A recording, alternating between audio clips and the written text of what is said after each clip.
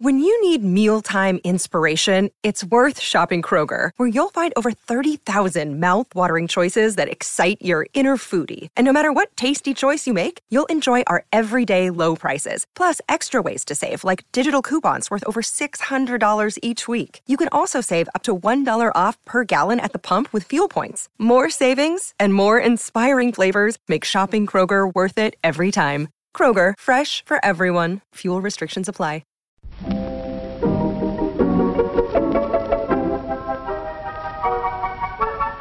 Maybe it's just that you don't know how to use social courtesy. Oh, that's old-fashioned. Watch how Lizzie Post and Dan Post act as host and hostess. They know that courtesy means showing respect, thinking of the other person, real friendliness. Hello! And welcome to Awesome Etiquette, where we explore modern etiquette through the lens of consideration, respect, and honesty. On today's show, we take your questions on workplace gossip about a disliked coworker, a wedding gift for a couple that eloped, how early is too early to begin yard work, and how to nicely say, you've told me this story before. For Awesome Etiquette sustaining members, we talk about etiquette for wearing headphones in public. Plus your most excellent feedback, etiquette salute, and a postscript segment on cousins, first cousins, second cousins, and first cousins once removed. All that's coming up. Awesome Etiquette comes to you from the studios of Vermont Public Radio and is proud to be produced in Burlington, Vermont by the Emily Post Institute. I'm Lizzie Post. And I'm Dan Post Senning. Hey, cuz. Could I get your help with something? Why, yes. I have weddings in my future. Oh, do you now? I do. You already married? I am. Not that kind of wedding. Okay, gotcha. Good. Phew. Immediately, I will be attending a wedding next weekend. Okay. Oh, that's quick. Okay. And I think I've pretty much got that one covered. Oh, I'm glad. Okay. Get the suit out, be sure it's pressed, pick a colorful tie. Do you know whether or not your children have been invited to the wedding? They are not invited. Is your wife going with you to the wedding? She is. Okay. Do you have childcare for the wedding? We do. Have you gotten a gift for the wedding? We haven't. Oh! Thank you for the reminder. We found it. I didn't think that was going to work. I figured you had all your boxes checked. I've got my sources. Okay, good. What I'm thinking about are weddings that are coming in the spring. Okay. We have some extended family, Pooja and I, who are starting to plan their weddings. And I am enjoying it because it's not a wedding that I will be a big part of. So I get to offer advice when it's requested and plan on attending and enjoying myself. Did you all hear that key thing Dan just said? Offer advice when it's requested. Oh my gosh, is there nothing harder when talking to a couple preparing for a wedding than just simply either telling them what you did for your own or offering them advice on what they think they're going to do? And one of the best things you can do is simply listen to a couple and wait for them to ask for your advice. Oh, you're having a wedding? Let me tell you all about my wedding. No. But the requests are starting to come, genuinely. Okay, good. Pooja will be talking to her sister and, I'm thinking about this. Hey, could you ask Dan if... It is sort of this fun moment in etiquette enthusiasts' life or an etiquette expert's life when people turn to you because that is your particular profession. And you're like, oh, you want to hear from me. Yay.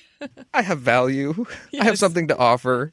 And we know that weddings are where many people meet Emily Post for the first time, not Very just true. friends and family. Very true. It is a high-stakes moment in someone's life. There is a lot going on. Other people are involved. And it's not just wedding planners. There are people who think broadly about the tradition of getting married. And it's nice to be able to offer something. So, you know what I'm going to ask next, right? You've gotten Abba a copy of our wedding etiquette book, right? As a gift, as an engagement gift? Please come on. We have a whole stack of them at the office. My face I will sign is it. in my hands. Oh, my goodness. Would you sign it? That would be so nice. Absolutely. I will before I leave. We will do that this afternoon. Okay. But we have some things to get to more immediately here. As always, we've got a show to do. Let's answer some questions. Awesome Etiquette is here to answer your questions on how to behave, and if you have a question for us, you can email it to awesomeetiquette@emilypost.com. Leave us a voicemail or text at 802-858-KIND. That's 802-858-5463. On Twitter, we are at @EmilyPostInst. On Instagram, we are at Emily Post Institute. And on Facebook, we are Awesome Etiquette. Just use the hashtag Awesome Etiquette with your social media post so we know you want your question on the show. And sustaining members, remember to put sustaining member in your message. We'll answer your questions over on the sustaining member site, where you can access your ads-free version of the show and all your bonus questions. Awesome Etiquette gets support from Storyworth. There are some stories about your mom's life that you truly never get tired of hearing. From hilarious to heartfelt, tear-jerking to plot-twisting, Mom's retelling of the events always brings a bit of joy. Just in time for Mother's Day, we here at Awesome Etiquette found the perfect gift that can capture all of your mom's stories for your family forever. It's called Storyworth. Storyworth helps you preserve precious memories and stories from your mom or a mother figure in your life for years to come. Here's how it works. Each week, Storyworth emails your loved one a thought-provoking question that you get to help pick. What was your first job? Who was your first crush? Storyworth makes the writing process a breeze. All your loved one needs to do is to respond to the email prompt with a story. Long or short, it doesn't matter. I did this with my mom and it was really, really rewarding. You'll be emailed a copy of your loved one's responses as they're submitted over the course of the year. You'll get to enjoy their retelling of the stories. Some you probably already know, or maybe the ones that you're surprised by you haven't heard before. After that year of fun discovery and reminiscing, Storyworth compiles your loved one's stories and photos into a beautiful keepsake hardcover book that you'll be able to share and revisit for generations to come. You can even keep a copy of the book for yourself. Give all the moms in your life a unique, heartfelt gift that you all will cherish for years. Storyworth. Right now, save $10 on your first purchase when you go to storyworth.com/manners. That's Storyworth, STORYWORTH.com/manners. It's manners with an S, to save $10 on your first purchase. And now, back to our show. Our first question this week is about a difficult situation involving gossiping about a disliked coworker. Hi, Lizzie and Dan. My department director, let's call him David, is universally disliked by everyone in the department.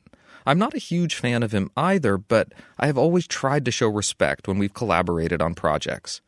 Inevitably, though, every work social function, of which David does not attend, involves swapping stories of his rudeness, lack of consideration, empathy, or basic social skills. It feels inappropriate to join in on the gossiping, but it almost seems like a camaraderie-building exercise for the team, too. Generally, I've laughed at their stories and refrained from sharing my own anecdotes about David. But last week, my manager asked me directly what I thought of David, in front of coworkers at a happy hour. I didn't know what to say. It felt like a test. I gave a non-answer, saying that I hadn't worked with him enough to form much of an opinion, but immediately that felt wrong too, like they were expecting me to vent my frustrations as well. I am new to the firm and want my team members to like me and trust me. Is there any time or place to complain about the boss? How can I steer the conversation away from this topic when it comes up? Confused coworker. P.S. Love the show. Thank you for all that you do to make the world a more considerate, respectful, and honest place. I like the fact that this ends with honest place because it reminds me of where I want to bring it to.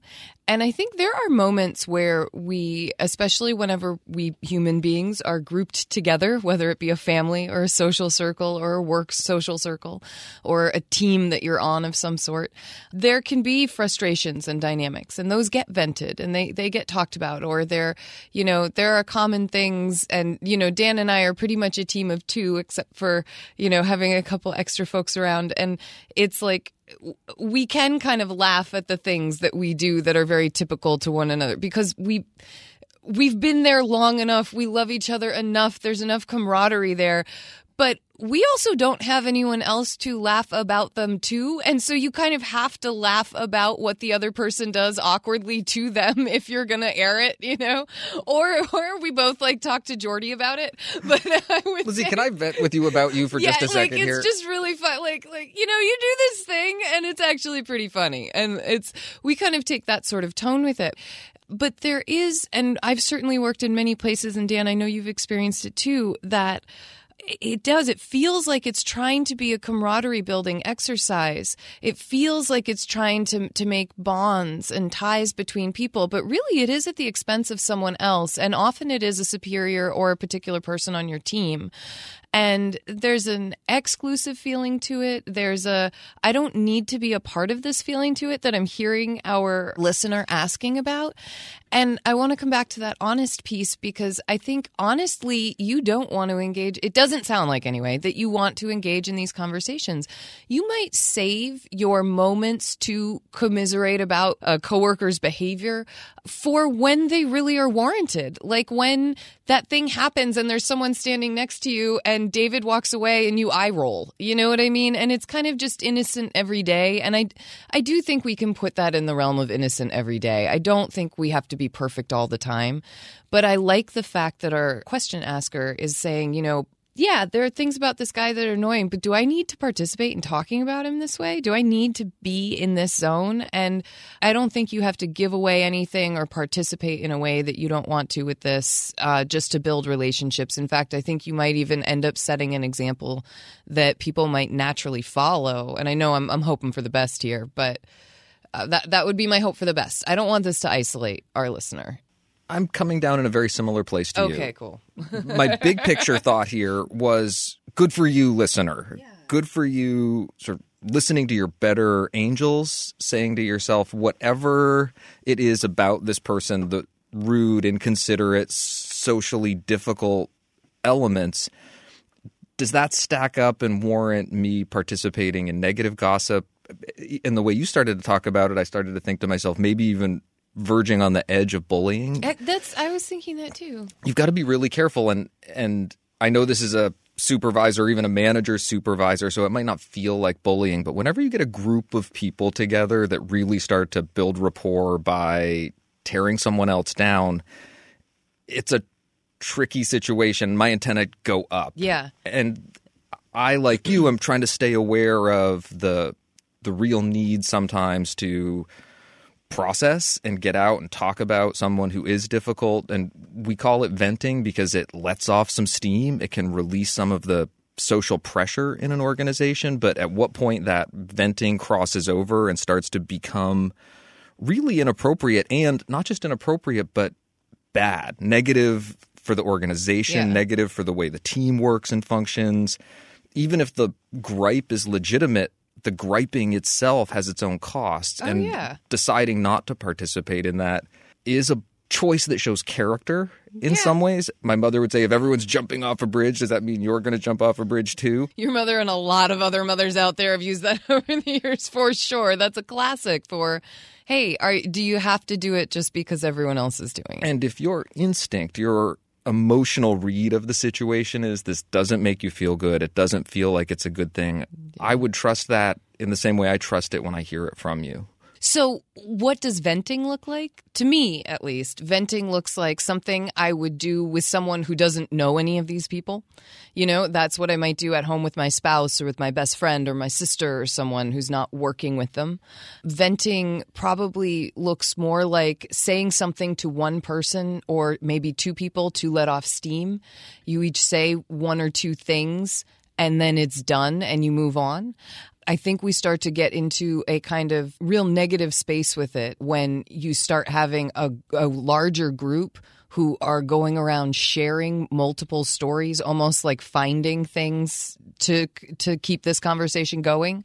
It's an interesting dynamic because for some reason you feel better knowing you're not in this assumption or this reaction that you're having alone.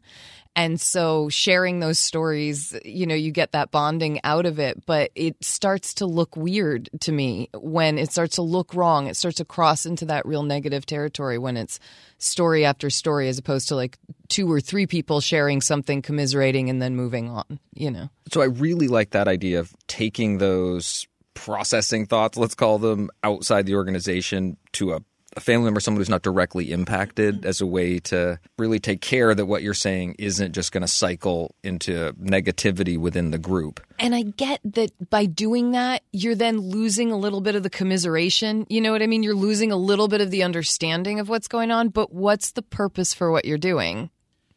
So I want to answer the question of how do you respond to that moment where your manager is asking you in front of everybody and it feels like a test. It feels like a are you part of this group kind of moment. And we realistically talk about tier 2 conversations, sometimes having this flavor or this tone to them. Someone will bring up something that they know is a little bit controversial or difficult.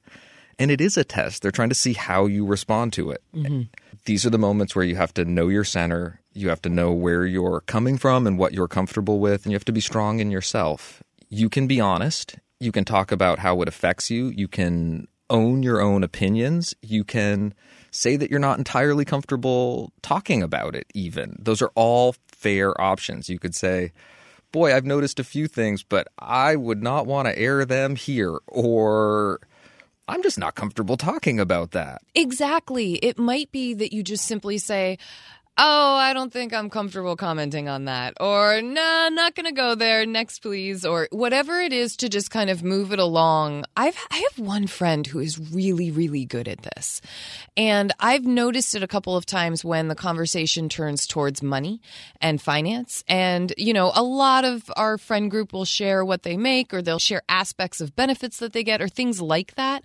And he always does a really good job of just saying, this is something I just tend not to share. Or, I learned a long time ago that this is just not a conversation I'm comfortable being a part of. So I hope you'll understand. And I know it sounds really sincere and like almost Pollyanna and just like, like buzzkill. But at the same time, it also always gets me to think a little bit about my own behavior without actually feeling judged by him. And B, it gives him the space and the support of the people around him when we respect it. And I like that. And often we're always so worried about, are people going to respond negatively to what I just did? And we're forgetting that until we actually try, one of the other options is that they respond positively and they say, oh, we understand, let's change the subject or something like that. Or it inspires someone else to also not participate in the conversation. There's another benefit that comes with this type of approach as well, and that's that you protect the integrity of your word. Because you can say something a little later in the happy hour or the evening or the next day to your manager, I'd love to talk with you about so-and-so. Mm-hmm. And now you're having the conversation in private, in a work context, in a way that's serious and substantial. And all of a sudden, your opinions have more weight. And if they're negative opinions, if they're about behaviors that could be addressed or should be addressed, you're in a frame and a context where that might happen. And you start to minimize the impact of those concerns when they're aired in a way that's frivolous. It's like an apology that's offered in an insincere way starts to lose some of its magic. Yeah. These potentially legitimate complaints or concerns start to turn into gripes and gossip, and you want to be careful about that. If something's really serious and actually actionable, I think that makes a lot of sense. And then that follows a lot of our other advice of just simply, go speak with a manager about something if it's actually a problem. Confused coworker, thank you so much for this question. There is a lot going on here. We hope that you're able to navigate this tricky situation as it develops moving forward and that this answer helps. I ask you, if you were the employer and had to cut down your staff, which fellow would you keep? That's not hard to answer. But why didn't you go ahead and fire this, Walt? Now, don't be too hasty.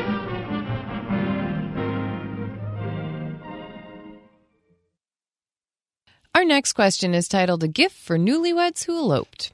Hi, Lizzie and Dan. I have a question for you two about wedding announcements. I came home from work yesterday to find a wedding announcement from a dear college friend waiting for me in the day's mail. Hooray! I know that technically there's no obligation to purchase a gift after receiving a wedding announcement. However, I'm so overjoyed for the newlyweds that I'd really love to send them a little something to celebrate the start of their new life together. What would be an appropriate gift in this situation? The happy couple doesn't have a wedding registry I can refer to as they eloped. I'm leaning towards a gift on the smaller side, both in terms of physical size and cost, simply because I don't want to send them something big that they potentially don't want or need. I'd love your input, though. Thank you for everything that you do and looking forward to hearing your thoughts. All the best, Krista. Krista, thank you for this question. I'll take a stab at a wedding answer. I say do it. It's a really, really nice thought. You can, of course, respond to a wedding announcement with a gift. It's not expected the way it is with an invitation, but I'm sure they will appreciate it. And your ideas about scale and size sound right on the money. Way to sidestep the actual question. What? She wants suggestions. Oh. What would be a great gift? What would be a great gift for a couple who eloped? I like the fact that Krista's already thinking about, I don't want to get them something. A, they don't have a registry, so you don't have some way of kind of knowing what they're looking for. But B, you kind of get something you don't have to return. It's not a huge inconvenience if it's something they don't like. There's not, I like the way she's thinking about what would make a good gift for a couple who eloped. You asked me in the introduction if I had a wedding present yet, and I said, no, I did not. And you said, well, you've got to get on that. And I said, it's okay. I've got ideas. I like these situations because I get to pick things that I would like or I really think other people would like. Yeah. And people who listen to the show know some of my go-tos. I have some Vermont-based businesses that produce handmade things that I really like, that I love to get people. There's a pottery artist in Waterbury who I really like. There's Simon Pierce Glass down in southern Vermont that I really like. So I go to some of my favorite producers of really nice things. You did those throws, the blankets one year for Christmas, I remember. The alpaca blankets. Yep. And then I look for one that fits the right size. So maybe it's not a full set of stemware. Maybe it's a nice coffee table bowl or something like that. But within those favorite producers, I look for something that is the right dosage. Engravable picture frame, engravable picture frame, engravable picture frame, engravable picture frame. It is still my go-to gift as a suggestion, 100%, because you can do the date of the elopement or the wedding, or you could just put their initials on it, or you could leave it blank and just say, I hope you have a picture from your very special day. Congratulations. A little note like that is perfect. But I think that you're in the right category of gifts you love to give because we don't really know what they want. And so then the fallback is often, what's gotten good reception in the past? What's kind of universal and easy to use? I think those are good things. It's why I like the bowls, the blankets, the, vases, like things like that. I think kind of everyone, you cycle through things like that in your life. It's not such a heavy thing that it becomes the most precious and sacred, and it sounds like based on their relationship level that, kind of more of those everyday items is what's warranted here as a gift. Think about the couple. Think about your relationship. Ultimately, it's the thought that you put into it that's going to come through. Krista, thank you for the question. Good luck on the hunt for a gift.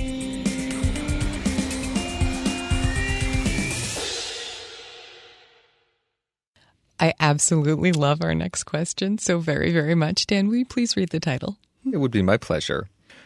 What time is okay to begin loud yard work? Hi, Lizzie, with an IE and Dan.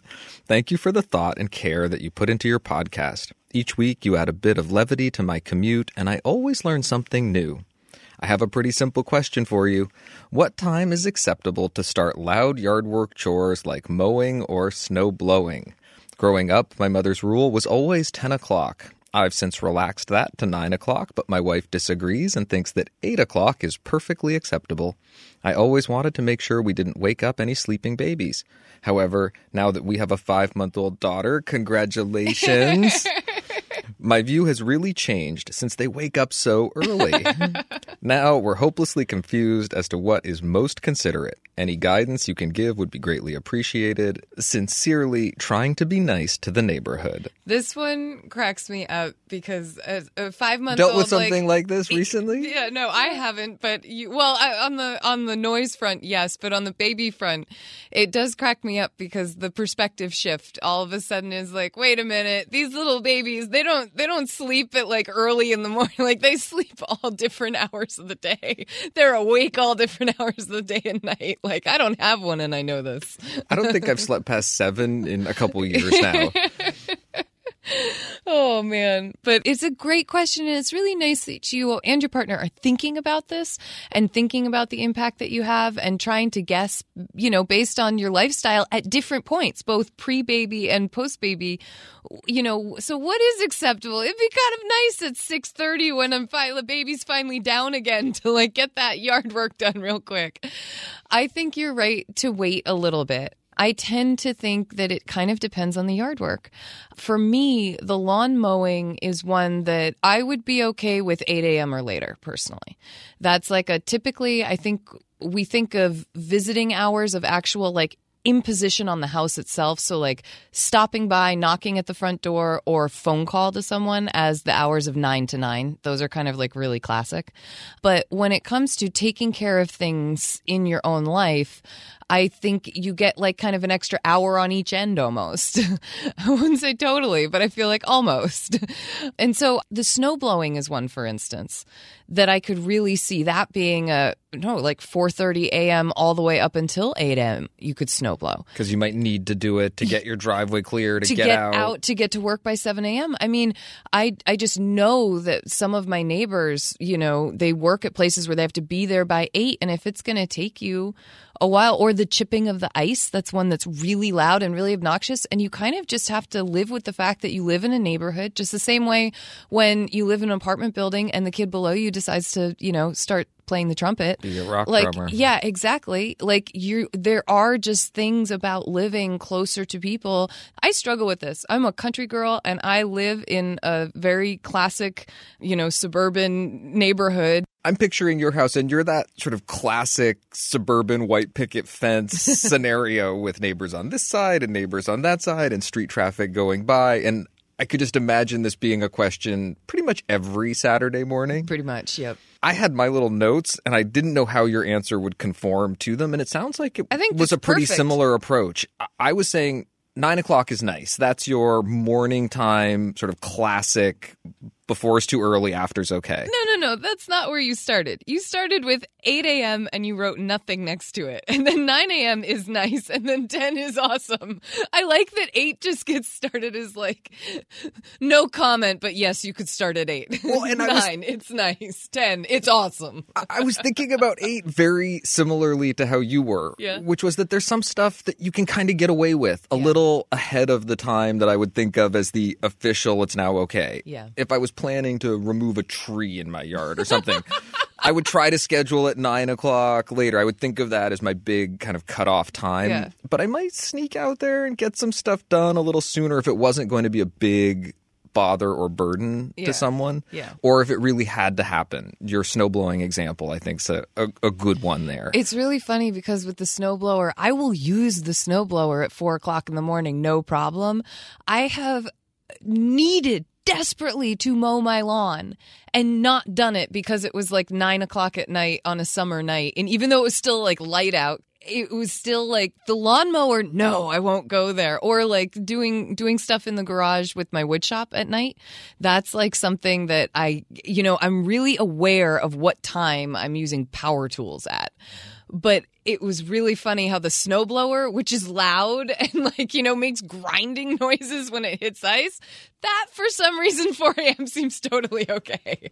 I think your thinking is clear that the snowblowing is driven by necessity, whereas my decision to blow leaves, maybe not so much a decision based on necessity. Yeah. That might wait even till 10 o'clock, where I'm awesome because I've let someone who wants to sleep just a little bit more. Final thought. Awesome, like Dan. Final thought on this question. Okay. Talk to your neighbors. Oh, that's a great thing to do. We should have started with that. Get to know your neighbors. Do they work really late? Do they work really early? Do they care at all? Are they even there? Did they do something similar and would love the latitude to meet you out on the yards at 5 o'clock to mow before the babies get up? It could be that there is no real question here, and that would be nice to know. Trying to be nice to the neighborhood. We think you're doing a fabulous job. Congratulations on the new baby, and we hope that the neighborhood is quiet at all the right hours.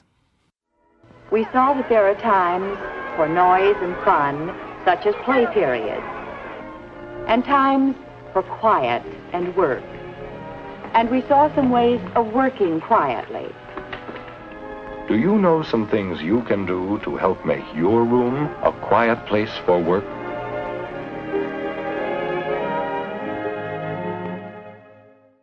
Our next question is titled, How to Nicely Say, You've Told Me This Before.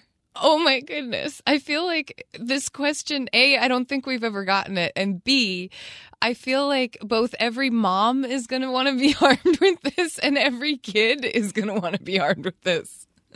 Maybe a cousin or two? Maybe a cousin or two. Hello, Lizzie and Dan. Awesome podcast. I find that I hear the same story again and again from my colleagues. Is there a way to interrupt politely? Is it always rude to interrupt? I've been listening and suffering in silence or interjecting. Oh, yeah, you told me. And then feeling guilty. Thank you for your insight. Life is too short. Life is too short. Life is too short. I want to try to give you a quick answer to this because I feel like I could repeat myself if I go on too long. You never. Mention it nicely. You could say something like, this sounds familiar, or, oh, I remember this one. Does such and such happen? Or I something like that with good humor. It doesn't need to be the eyes rolled back in your head. I can't believe you're going to tell me this one again. We heard it twice last week and 3 times the week before that. As long as you're not taking that kind of a tone, I think with some self-awareness and some good humor, you can move someone through a story that you've heard many times before. Sometimes you just listen, but 3-4 times, I think it's worth saying something. Life is really too short. This one cracks me up because it's, as I get older, like I can remember that someone has told me something before, but I can't remember the details enough to be able to have the moment that cues them into, I've really heard this before, and no, you don't have to finish the story. But let's look at just for a moment here, the politeness aspect of this, because if we think about being patient and kind and good listeners, does that require us to move someone along in conversation? You know, it's a classic senior stereotype, right? The grandpa that tells the same story over and over. But the part of that stereotype that we show in entertainment is often the child or the grandchild I want to say begrudgingly, but not totally begrudgingly, listening to the story over again.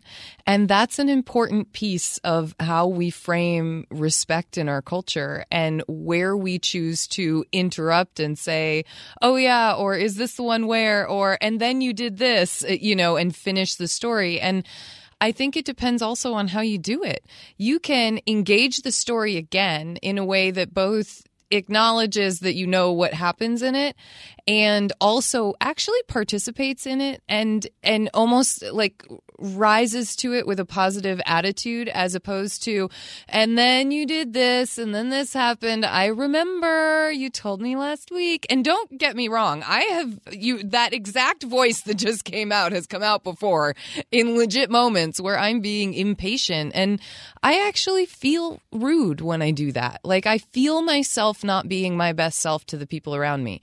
Now, I do think it's a problem when you are a person who repeatedly tells the same story. So it's like, where does the rudeness begin? Is it on the person who's repeatedly telling the same thing, or is it on the person who's being impatient and wanting to move the conversation that they're hearing along because they've heard it before? I love your idea of rising to the moment, rising to the conversation. I think that if I were to try to excise the best possible answer to this question where there is a little bit of a chicken or egg, what side does the rudeness lay on question at play, that testing yourself, they say a good dancer can dance with any partner, that one of the tests of someone who's really advanced is whether or not they can dance with a beginner and make them look really good or enjoy a dance. And engaging with a conversation that you've engaged with before, but staying fresh, staying present in the moment, maybe addressing what it was that brought that story to mind as a way to acknowledge that story without calling someone out, but also love that. Sort of connect and affirm with whatever it was that made this story relevant and was probably the thing that the two of you were talking about to begin with. I love that idea. I absolutely love that idea. For me, a lot of the times I feel like I go through life like where I catch myself in a moment I'm familiar with, right? Someone repeating a story to you. And there's this wonderful voice in my head that comes up and just says, "Oh, I'm caught in one of these moments." You know what I mean? And it makes it so much easier for me to say, okay, I've got options. I could play this part. I could play that part. Who am I going to be right now? And that really, it helps me deal with it because so many of the things that our listeners write in about are exactly that. They're moments you're probably going to be caught in again at some point. And sometimes just being able to laugh at that, it gives me a little bit of separation. It lets me diffuse it for myself a little bit. Life is too short. Thank you for the question. Good luck either engaging with these conversations or exiting them with grace. Life is indeed too short. Thank you for your questions. Please send us updates, comments, or feedback on our answers to awesomeetiquette@emilypost.com. You can leave us a voicemail or text at 802-858-KIND. That's 802-858-5463. On Instagram, we are at Emily Post Institute. And on Facebook, we are Awesome Etiquette. On Twitter, we are at Emily Post Inst. Remember to use the hashtag Awesome Etiquette in your post so that we know you want your question or feedback on the show.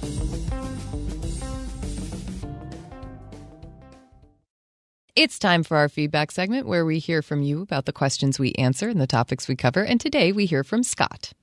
Hello, Lizzie and Dan. Thank you for brightening my Tuesday commutes each week. I found your podcast almost 200 episodes ago from listening to your Sunday morning segments on VPR. And like I am with VPR, I became an Awesome Etiquette sustaining member to support your efforts to better our world by extolling consideration, respect, and honesty. We thank you for that support. After listening to episode number 264, I would like to offer a couple of points as to the toilet seat conundrum. Years ago, when I was married, I negotiated a compromise with my wife. We agreed that when we were finished, we would make sure both the toilet seat and lid were in the down position, which also served to remove the temptation for a certain chocolate lab to put his nose where it didn't belong. Also, I recently received training in custodial team cleaning through my employment at the U.S. Postal Service. In this system, when cleaning restrooms, one leaves the toilet seat up when done with the commode, which signifies that the toilet is clean and sanitized. This is from Scott in Claremont, New Hampshire. Hey, you know me. I'm a big fan of compromise. Anytime people living together can find compromise and come together on something, that is great. I think that's the key part of this particular feedback is that this couple found something that worked for them, that they could both agree to, and that felt right to them. And I am interested to learn something new every day, that toilet seat left up after a custodial cleaning is a way that to signal. You can signal, hey, look, it's really clean, and isn't that nice?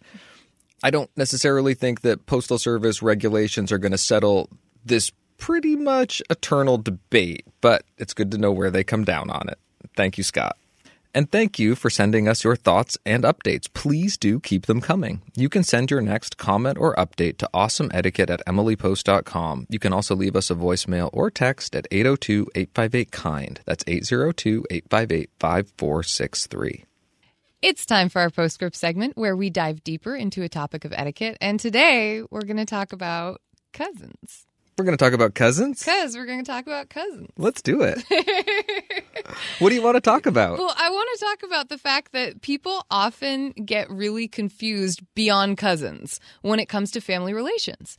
Most of us are pretty good when it comes to mom, dad, and siblings, right? We've got that down. And we recognize that our parents are a generation above us and that our siblings are on the same generation. And then most of us are really good with the fact that when our siblings have children, that those children are cousins to each other. And most of us who aren't of single children families grew up with a couple cousins often. And so and I say most of us, but that, you could have only one member of a sibling group that had children. I get it. But how do you introduce it when your cousins start having kids and you're introducing cousins of one generation to cousins of another generation and they're already cousins? So who gets removed? Because that happens too at some point as removal between generations or between siblings or between cousins. And what goodness is going on here? Because introductions need to be made. And technically, and I hear this happen all the time, children of cousins will oftentimes refer to each other as cousins. Yes. So you mean like your kids and Anna's kids, because you and my sister Anna are cousins. Yes. Or if I had kids, your kids and my kids. It's an easy shorthand. Pooja has a lot of cousins. She has a very close family. A lot of her cousins have kids. And the kids of all the cousins just call each other cousins.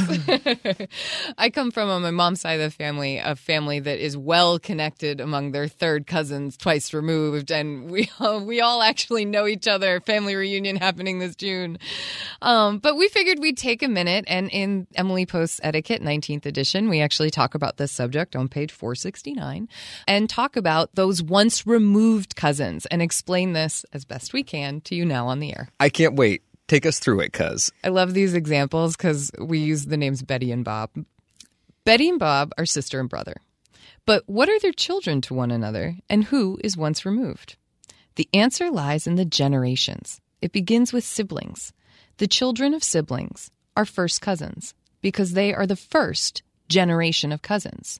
So you and Will are brothers, and you each have 2 daughters. Those daughters are first cousins. Got it. Okay, that's pretty easy. Most people get that far.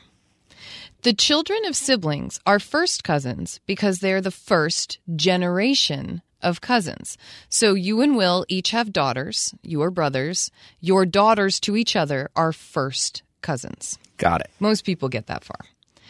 The children of first cousins are second cousins to one another. You and I are first cousins. Our children, should I have any, end up being second cousins because they are the second generation of cousins to one another. Got it. So in some ways, those second cousins calling each other cousins is shorthand for second cousins. But technically, you're second cousins. Our kids have kids. Those are third cousins. Son of a gun. There's a certain logic to this. There really is. Okay, so here's once removed. Once removed doesn't indicate that a cousin was ever banished from the family. Just that the cousins are separated by a generation. So when your first cousin has a child, like Dan did, my first cousin, Dan, had a child, Anisha, you and that child are first cousins once removed. I am Anisha's first cousin once removed. Anisha is my first cousin once removed because there's a generation removed between us. We are removed a generation from each other. So that's where the once removed comes from. That's where the once removed comes from. And most of the time, once you start getting out there, everyone just calls everybody cousins. And so we just recognize that there are some removals, there's some generational, that it's expanded cousins. And often we just say extended cousins or, cousins removed as an overarching statement. Cousin-in-law? This is one that we don't go to. So one of the other things, this is kind of a sidestep. I didn't realize we were going to jump into this topic today. But one of the things that people don't quite understand when it comes to in-laws is that your in-laws don't go beyond sort of the immediate family that you've married. Like, for instance, you, Dan, married Pooja, and you have a father-in-law and a mother-in-law, and you have... a couple of sister-in-laws. 2 sister-in-laws, a brother-in-law through a sister-in-law. You can have a brother-in-law through a sister-in-law or a sister-in-law through a brother-in-law, so by marriage.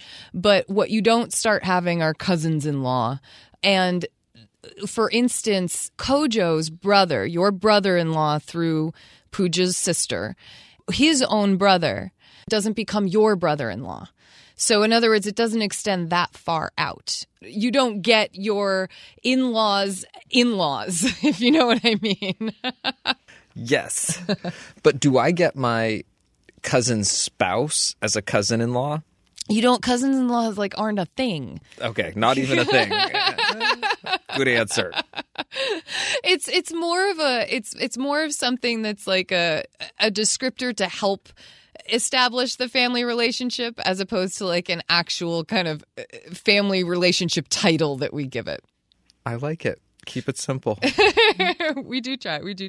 We hope that helps everyone understand the once removed and understand first, second, and third cousins, and how that works between the generations. Again, if you want any more information or if you want to check out the chart that we have, it's on page 469 of Emily Post's Etiquette 19th edition.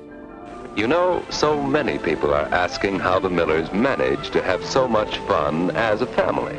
It's something they worked out together when they woke up to the fact that they wanted their family life to be fun. Who doesn't? We like to end our show on a high note, so we turn to you to hear about the good etiquette you're seeing and experiencing out in the world, and that can come in so many forms. Today, we hear from Joyce. Hi, Lizzie and Dan. I'm an avid fan, and I'm so happy to be able to share a salute with you and your listeners. My husband and I recently attended a Sting concert at Wolf Trap Performing Arts Center outside Washington, D.C. The concert was just wonderful. However, I realized once we were too many miles away from the center that I had left my favorite jacket on the back of my seat. Oh, no. I was bummed, to say the least. With little hope of ever reuniting with my jacket, I called the center the next morning. A very kind employee by the name of Katie took the time to go over to the Lost and Found area where she located my jacket, called me back, and provided instructions on where I could return to pick it up. Within the hour, my jacket was back in my possession. So I am sending many thanks to not only Katie, but also to whoever turned my jacket into the Lost and Found. What seemed like such a simple act is something I am so appreciative of. Many thanks, Joyce. Joyce, I love it. And that is always such a great feeling when something lost is found. That is awesome. Thank you for listening. Thank you to everyone who sent us something. Please connect with us and share this show with your friends, family, and coworkers, and on social media. You can send us your next question, comment, or salute by email to awesomeetiquette@emilypost.com. Or by phone, you can leave us a message or send us a text at 802-858-KIND. That's 802-858-5463. On Twitter, we are at @EmilyPostInst. And I am at Lizzie A. Post. That's Lizzie with an IE. On Facebook, we're Awesome Etiquette and the Emily Post Institute. And don't forget, on Instagram, we are Emily Post Institute. Please do consider becoming a sustaining member. You can find out more about this by visiting awesomeetiquette.emilypost.com. You can also subscribe to the ads version of our show on iTunes or your favorite podcast app. And please consider leaving us a review. It helps with the show ranking, which helps other people find Awesome Etiquette. Our show is edited by Chris Albertine and assistant produced by Bridget Dowd. Thanks Chris and Bridget.